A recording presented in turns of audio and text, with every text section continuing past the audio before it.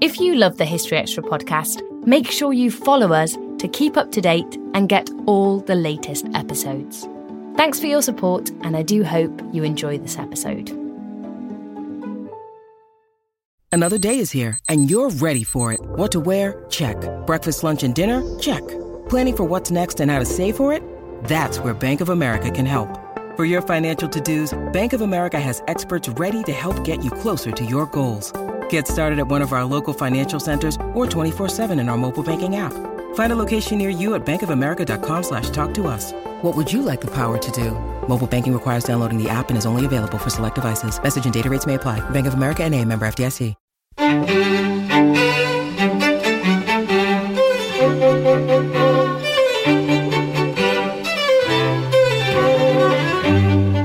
Hello and welcome to the History Extra podcast from BBC History Magazine, Britain's best-selling history magazine.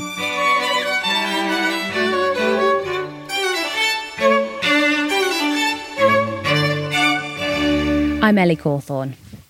For 3 decades in the middle of the 20th century, Cary Grant was a bona fide Hollywood icon, a sex symbol, money-making machine, and the epitome of debonair sophistication.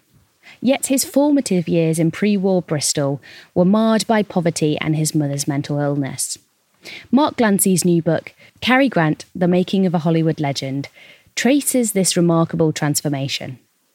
Here, in conversation with our production editor, Spencer Mizzen, Mark discusses the life of one of Britain's greatest ever acting exports.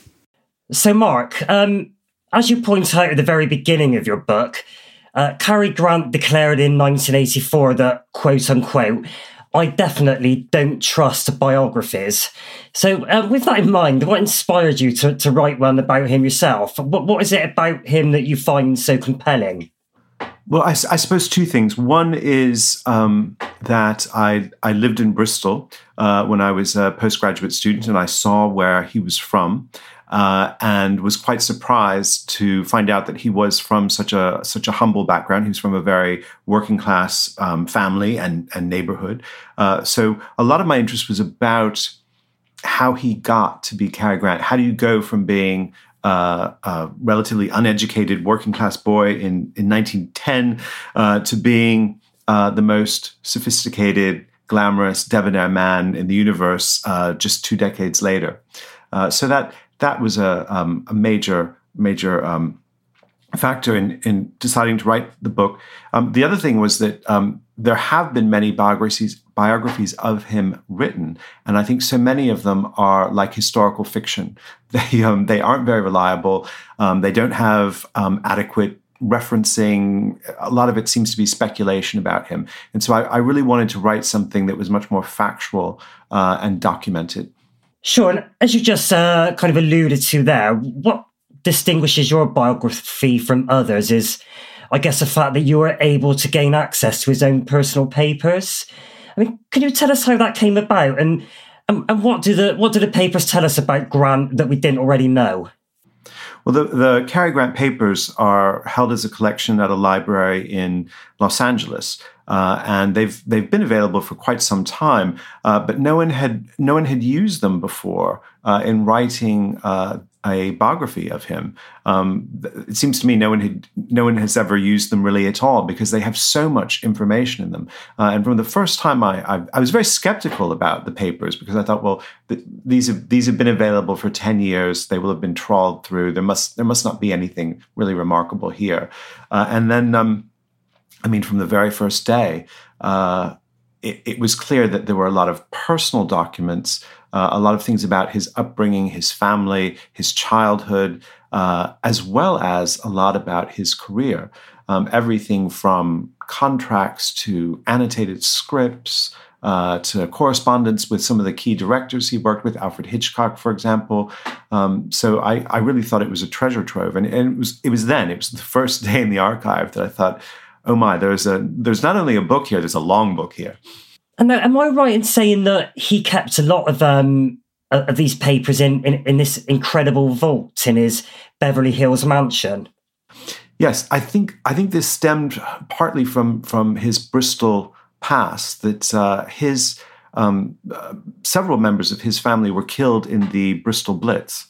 and their homes were completely destroyed in 1940. And so they lost a lot of family documents that way. So I think he had this in the back of his mind, that his own personal archive could be lost to fire, to mudslides, this sort of thing, because he lived way up in the Beverly Hills, and at the time where he lived was quite remote. It's not really anymore, but it was a high spot and a spot where you might get a fire or a mudslide. And so I think to keep all this stuff safe, he had a steel walk-in vault built into the side of his house, as you do, and he kept all the stuff there. Some of it just sort of packed away there. Some of it on display.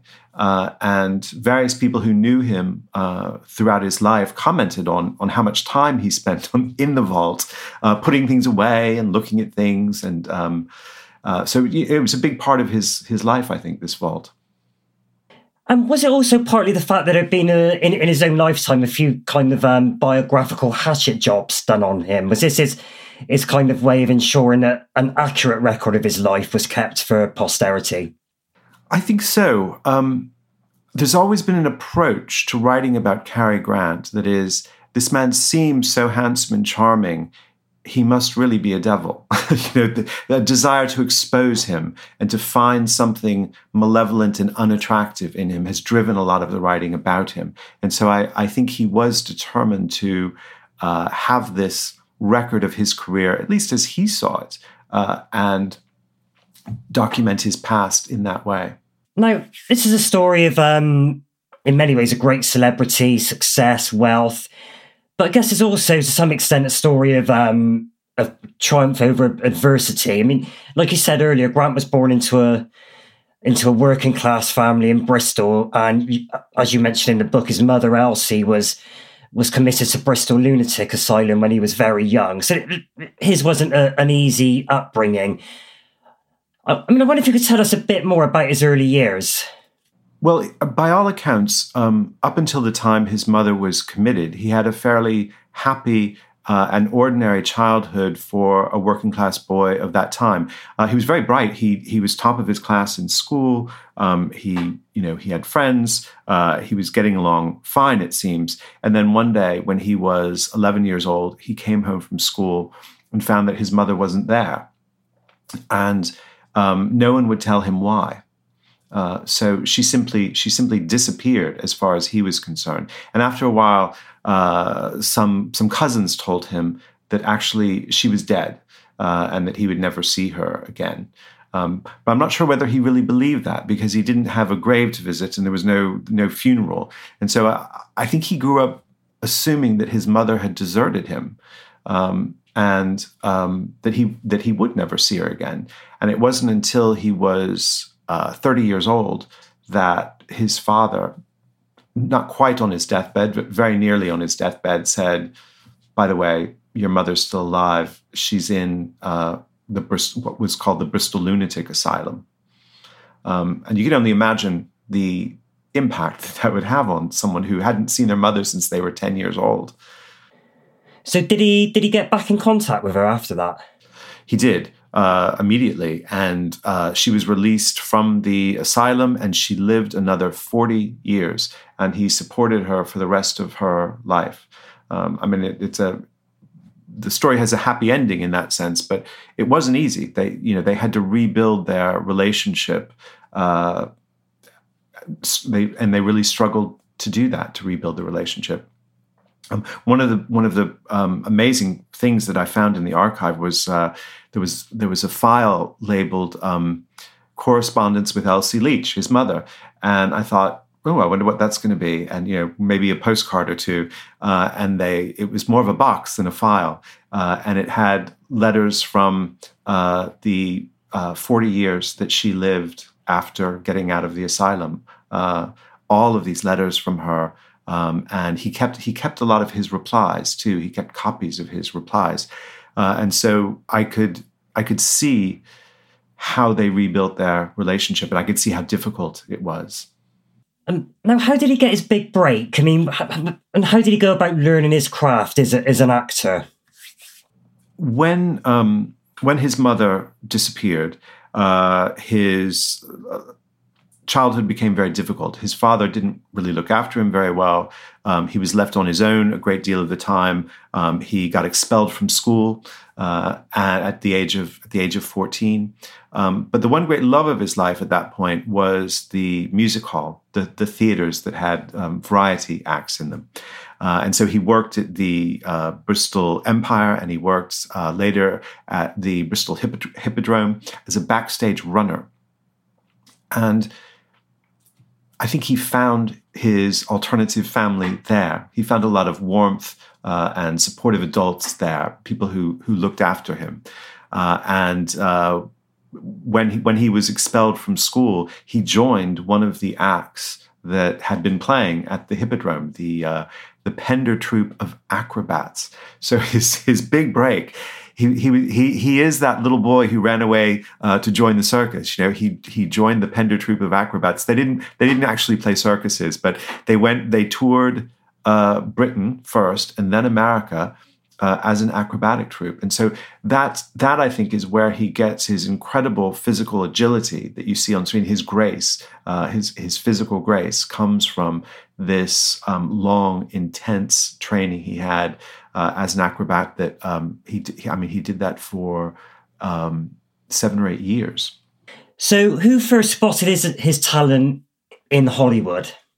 Well, he had a hard time getting to Hollywood. He did a couple of screen tests where he didn't do very well, and they didn't like him. They didn't like his accent, for one thing. He had a very thick neck, and it took him a while to learn how to hide that, how to use collars to hide his thick neck. So eventually, he went to Hollywood. He'd done a couple of tests in New York that didn't go well, but he was on Broadway at this time. He was in musicals on Broadway in the late 20s and early 30s, and he went to Hollywood simply to try and have another screen test. And they gave him a test, and I think someone took more care with him. Someone bothered to groom him properly and light him properly, and that's when he got his first contract at Paramount. You mentioned his accent earlier. I noted an anecdote in your book where you write that John Kennedy and his brother Robert would phone Cary Grant from the White House and laughingly demand, "Let's hear your voice." Now, he was known for his kind of distinctive transatlantic accent. I think is that fair to say? Yes. But I imagine at one point in his life he sounded quite Bristolian, a bit like me. So, you know, where did this distinctive accent come from? He did sound well. I think you can hear Bristol in his accent, and even 6 or 7 decades down the line, that he maintained a little West Country intonation and burr in his accent. But once he joined the acrobatic troupe, he was based in Brixton, and at the time, Brixton had a sort of South London Cockney accent.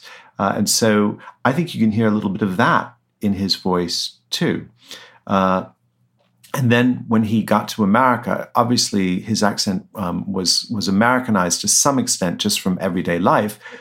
But in his first Broadway contract, it was stipulated that he would have vocal training.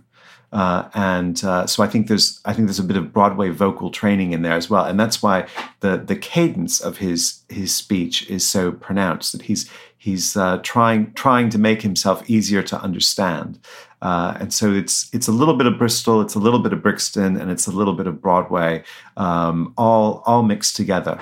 There's another great Grant quote that you cite in the book, and that is, "Everyone wants to be Cary Grant. Even I want to be Cary Grant." Now, I thought this kind of gets to the heart of your book, because you've got the idea of this working class Englishman who was originally called Archibald Leach, becoming this kind of debonair, dashing Hollywood icon, Cary Grant. I mean, that image must have taken a bit of cultivating. Is it something you really worked hard on, and is it something you found difficult to sustain? I think it was something that he worked hard on. I think there's no doubt that he worked very hard on it, and particularly being able to act for the camera in a way that maintained the grace and the incredible sense of decorum that he has on screen. If you watch his early films, and he made 25 films in his first 5 years in Hollywood. If you watch the early films, you can see him learning how to act for the camera, and part of that is how to be attractive for the camera, because he's not quite as handsome in his early films as he becomes later on, and he talked about this at the time, that he had to learn how to hold his chin so that he didn't get a double chin, this sort of thing. And I mentioned earlier he had to he learned how to use collars to hide his neck. So a lot of what we assume is his natural handsomeness is actually very, very skilled presentation of himself. He also, famously became the best dressed man in Hollywood, and I think you can watch him get better and better at learning how to wear clothes and choose clothes as well. Still to come on the History Extra podcast. When he was an adolescent, he grew up wondering why his mother had left him, and so he was filled with insecurities generally, but I think insecurities particularly about women.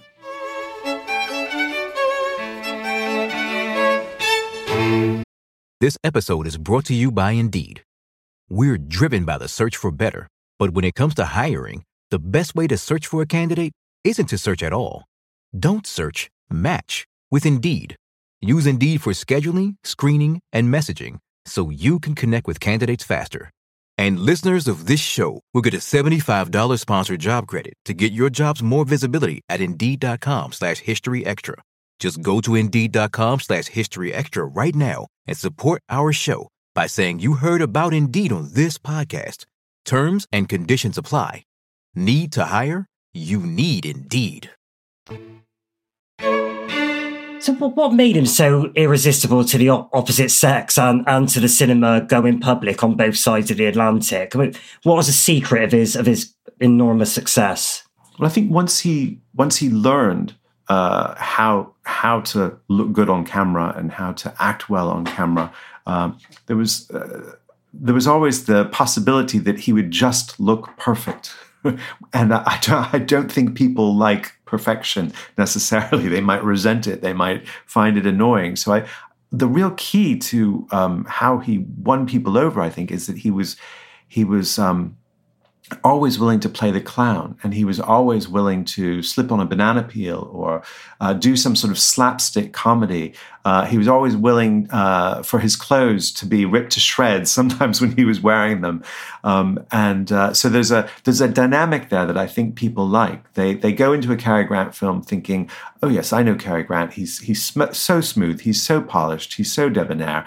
And then they enjoy once again seeing all of that stripped away from him. So a lot of films, he has his clothes stolen, and he ends up wearing something totally inappropriate, or he ends up covered in some kind of muck or something like that. And so he knew how to appeal to the audience in that way. And how famous was he? I mean, was he one of, say, the top 5 Hollywood stars in the world at any time? Yes. He, from about 1937 until he retired in 1966, he was easily the best paid Hollywood star. He was tremendously effective at negotiating contracts and getting more money. But he was also one of the best known, most popular leading men. Funnily enough, it's at the end of his career, when he's 60 years old, that he's regularly in the top 5 most popular stars. So he left on a high note. Up until that time, he might have been, in the top 10 or in the top 20. But in the early 1960s, when he's making his last films, North by Northwest, Charade, Father Goose, he's number 1 or number 2. And did he enjoy the trappings of his success? Was he comfortable living the life of a Hollywood icon? Well, having been born into poverty and having experienced some considerable hardship, particularly as an adolescent, I'm sure he enjoyed the financial stability that he had, the wealth that he gained. But one of the nice things that I found out about him, one of the things that I admired about him, was that he was never into the trappings of wealth. So the house that he lived in for decades in Beverly Hills, the one that has the vault in it, by the standards of Beverly Hills, it's quite a modest house. It was a 3 or 4 bedroom, what they call a farmhouse. And he didn't throw his money around. He did buy a Rolls Royce. He did like his Rolls Royce, and he collected Impressionist paintings, most of which he eventually donated to a museum. But by and large, he lived a fairly humble life, free of excess and free of pretensions. Can we talk about his personal life? I mean, he was married, am I right in saying 5 times? Yes, 5 times. I mean, why? I mean, that suggests his love life was quite turbulent. I mean, I wonder if you could just elaborate on that a little bit, please.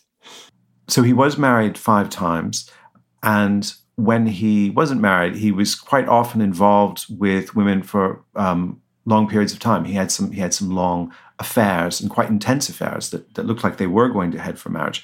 So it was a turbulent love life. There were many breakups, and I think every one of the women he was involved with said that they had a great time together. He could be a lot of fun. In many ways, he was a wonderful partner, but that he also had many issues surrounding trust, and that he could be quite paranoid and distant and anxious as well. And I think this stems from his mother's disappearance, that when he was an adolescent, he grew up wondering why his mother had left him. And so he was filled with insecurities generally, but I think insecurities particularly about women. For years, rumours swirled that he was homosexual. I mean, how did this impact upon his career? And do you give the rumours much credence? I don't think the rumors impacted his career because they weren't that openly discussed. From the time he was famous, from the 1930s through the early 1960s, to some extent, homosexuality was the love that dare not speak its name. It wasn't talked about, and so it didn't really impact his career. There has been a lot of speculation that he was gay, and one of the things I think I wanted to say at the outset of my book was that I don't think he was primarily gay, and I don't think he was even primarily bisexual. Because when you look at his life and when you look through his relationships and see his correspondence and get a sense of his personal life, he was involved with women intensely every step of the way. And so I think I was very careful to say, this isn't to say that he never had any homosexual experiences. I'm just saying this was a man who was very interested in heterosexuality. And I think the other way we see one of the things that I was able to gain access to was his home movies.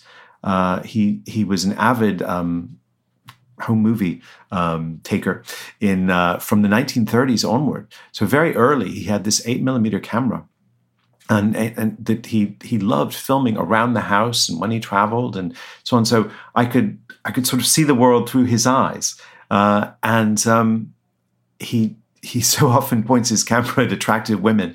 There's it's a pretty good example of what in film studies we call the male gaze, that he likes to point his camera at attractive women and objectify them in that sense. So I felt as though I was looking through the lens of a heterosexual man. You also recite an anecdote where he arrives at his great friend Alfred Hitchcock's house to be greeted with the words, "I hope you'll forgive me, Cary, but we are out of LSD." I mean, did he have a bad drug habit? Oh no, he didn't have a bad drug habit at all. He took LSD when it was still legal. And under medical supervision. So this was a form of psychotherapy for him. He would go to a doctor's office every Saturday and take LSD under this doctor's supervision and have an 8-hour LSD trip through which he explored his unconscious. And he attributed this with freeing him from a lot of the insecurities and anxieties that stemmed from his childhood. So he became an advocate of LSD while it was still legal. He wanted everyone to do LSD. He really thought that we would all be better off if we did a lot of LSD. But as soon as it was illegal, he stopped advocating it and stopped doing it. Now, in the book, you examine each of Grant's, is it 72 films? 72 films. 72 films. And it's a hell of a lot of films. I mean, if you could you point out 3 that you would deem the greatest? That is a tough question. I mean, I can start off with North by Northwest. Everyone should see North by Northwest. It's a very important film, not only for him, but an important film in film history more generally. Choosing one of the comedies is very difficult. I'm going to go with Bringing Up Baby because that is a delightful film and another really key film in film history, a key screwball comedy. And now, where do I go for the third film? He was nominated for an Oscar for a film that's, I think, largely forgotten, called Penny Serenade, which has elements of comedy, but it's really a melodrama and quite a sad film. And he has a key moment in it where he cries on screen. And so I think just for the sake of diversity, I'll choose Penny Serenade. And which of the many very famous leading ladies that he acted alongside would you say he worked best with? Well, he would have said Grace Kelly. He thought that Grace Kelly was the best actress he ever worked with, and he loved the way they interacted on screen. And they improvised a lot of what they did he made To Catch a Thief with her. So he would say that. I actually prefer him with Katharine Hepburn. I think they make a wonderful team, and that they bring out the best in each other. That she shatters his reserve and his polite demeanor quite effectively, and he encourages her to be even more outspoken and more liberated than she normally is in her films. Would you describe him as a great actor? I mean, where does he stand in the pantheon of Hollywood greats? Well, he has been described as the greatest actor in the history of cinema by no less a source than David Thompson, who's one of the greatest film critics of American cinema. So he has a lot of admirers. I think and of course some people react to that with dismay and say, how can you say Cary Grant was a great actor compared to someone, say, like Laurence Olivier or Marlon Brando? Well, why would they say that? Because there was the idea that he didn't play the kind of diverse roles that someone like Olivier played, and he wasn't a method actor in the way that Brando was. You don't see the kind of emotional upheaval in him that you see in Brando. So there's a sense that he wasn't that classical actor that Olivier was. He wasn't the method actor that Brando was.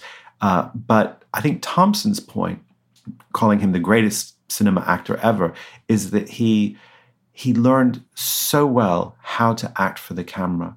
He was a master of the absolute slightest movements, the raising of the eyebrow, the flicker of the eyes. That those early years in Hollywood, where he made so many films so quickly, he really studied his performances and learned how to act for the camera in a way that few other people have mastered. And did his acting change over the years, his acting style? I don't think his acting style changed. I think what changed was he got better at it. He got more and more skilled at it. And part of that came from working with some really important directors. And so working with Howard Hawks, working with Alfred Hitchcock, George Stevens, George Cukor, these are the Hollywood greats. And I think he got something from working with each of them in terms of performance skills and learning how far he could go in terms of his performances. And how did he change Hollywood? What is his greatest legacy? I think his greatest legacy in terms of the industry, in terms of Hollywood as an industry, was that he was one of the first stars to break free of a studio's control. So at the time he came to Hollywood in the early 1930s, it was normal for stars to sign an exclusive contract with a studio that lasted 5 years, 6 years, 7 years. And they had no control over their careers. They got paid a lot of money, these stars, but they were completely beholden to the studio and had to do what the studio said. No choice over anything. They didn't choose their directors. They didn't choose their co-stars. They didn't even choose which films they made. And during that time, the 5 years that he was with Paramount, he really came to resent this and thought that they weren't doing a very good job with his career. The studio bosses weren't, and indeed they weren't. His career really wasn't going anywhere for those first 5 years, and so he took an incredible risk by breaking out of that as soon as he could leave Paramount. As soon as his contract was over and he was able to walk out the door, he did. And everyone told him he was crazy to do this, that it was probably the end of his career. But he put his career together as an independent star, and slowly but surely came to insist on, I'm going to approve the script, I'm going to approve the director, I'm going to approve my co-stars. And really early on, he says, I'm going to take a percentage of the gross, the box office gross. And this is where we are. This is where we've been in Hollywood since the 1960s, at least, that stars really run the show, and they have their own production companies, and they have big stars have control over every aspect of their careers. Well, he had this by 1940. And just about every other star in Hollywood looked at that longingly and said, I want to run my career. I want to have this kind of control. And he managed to get it very early on. Big stars like Bette Davis and Olivia de Havilland started fighting to have the same kind of power. So could it be argued that of all British actors, he's the one who had the biggest impact on the American market? Absolutely. Britain's greatest export, he's been called. Certainly Britain's greatest export to Hollywood. I don't think there's any comparison in terms of the kind of impact he had. That was Mark Glancy. Mark's latest book, Cary Grant, The Making of a Hollywood Legend, is published by Oxford University Press. Thanks for listening. This episode was produced by Ben Hewitt and Jack Bateman. Tune in tomorrow to hear Catherine Neal discussing Edward I.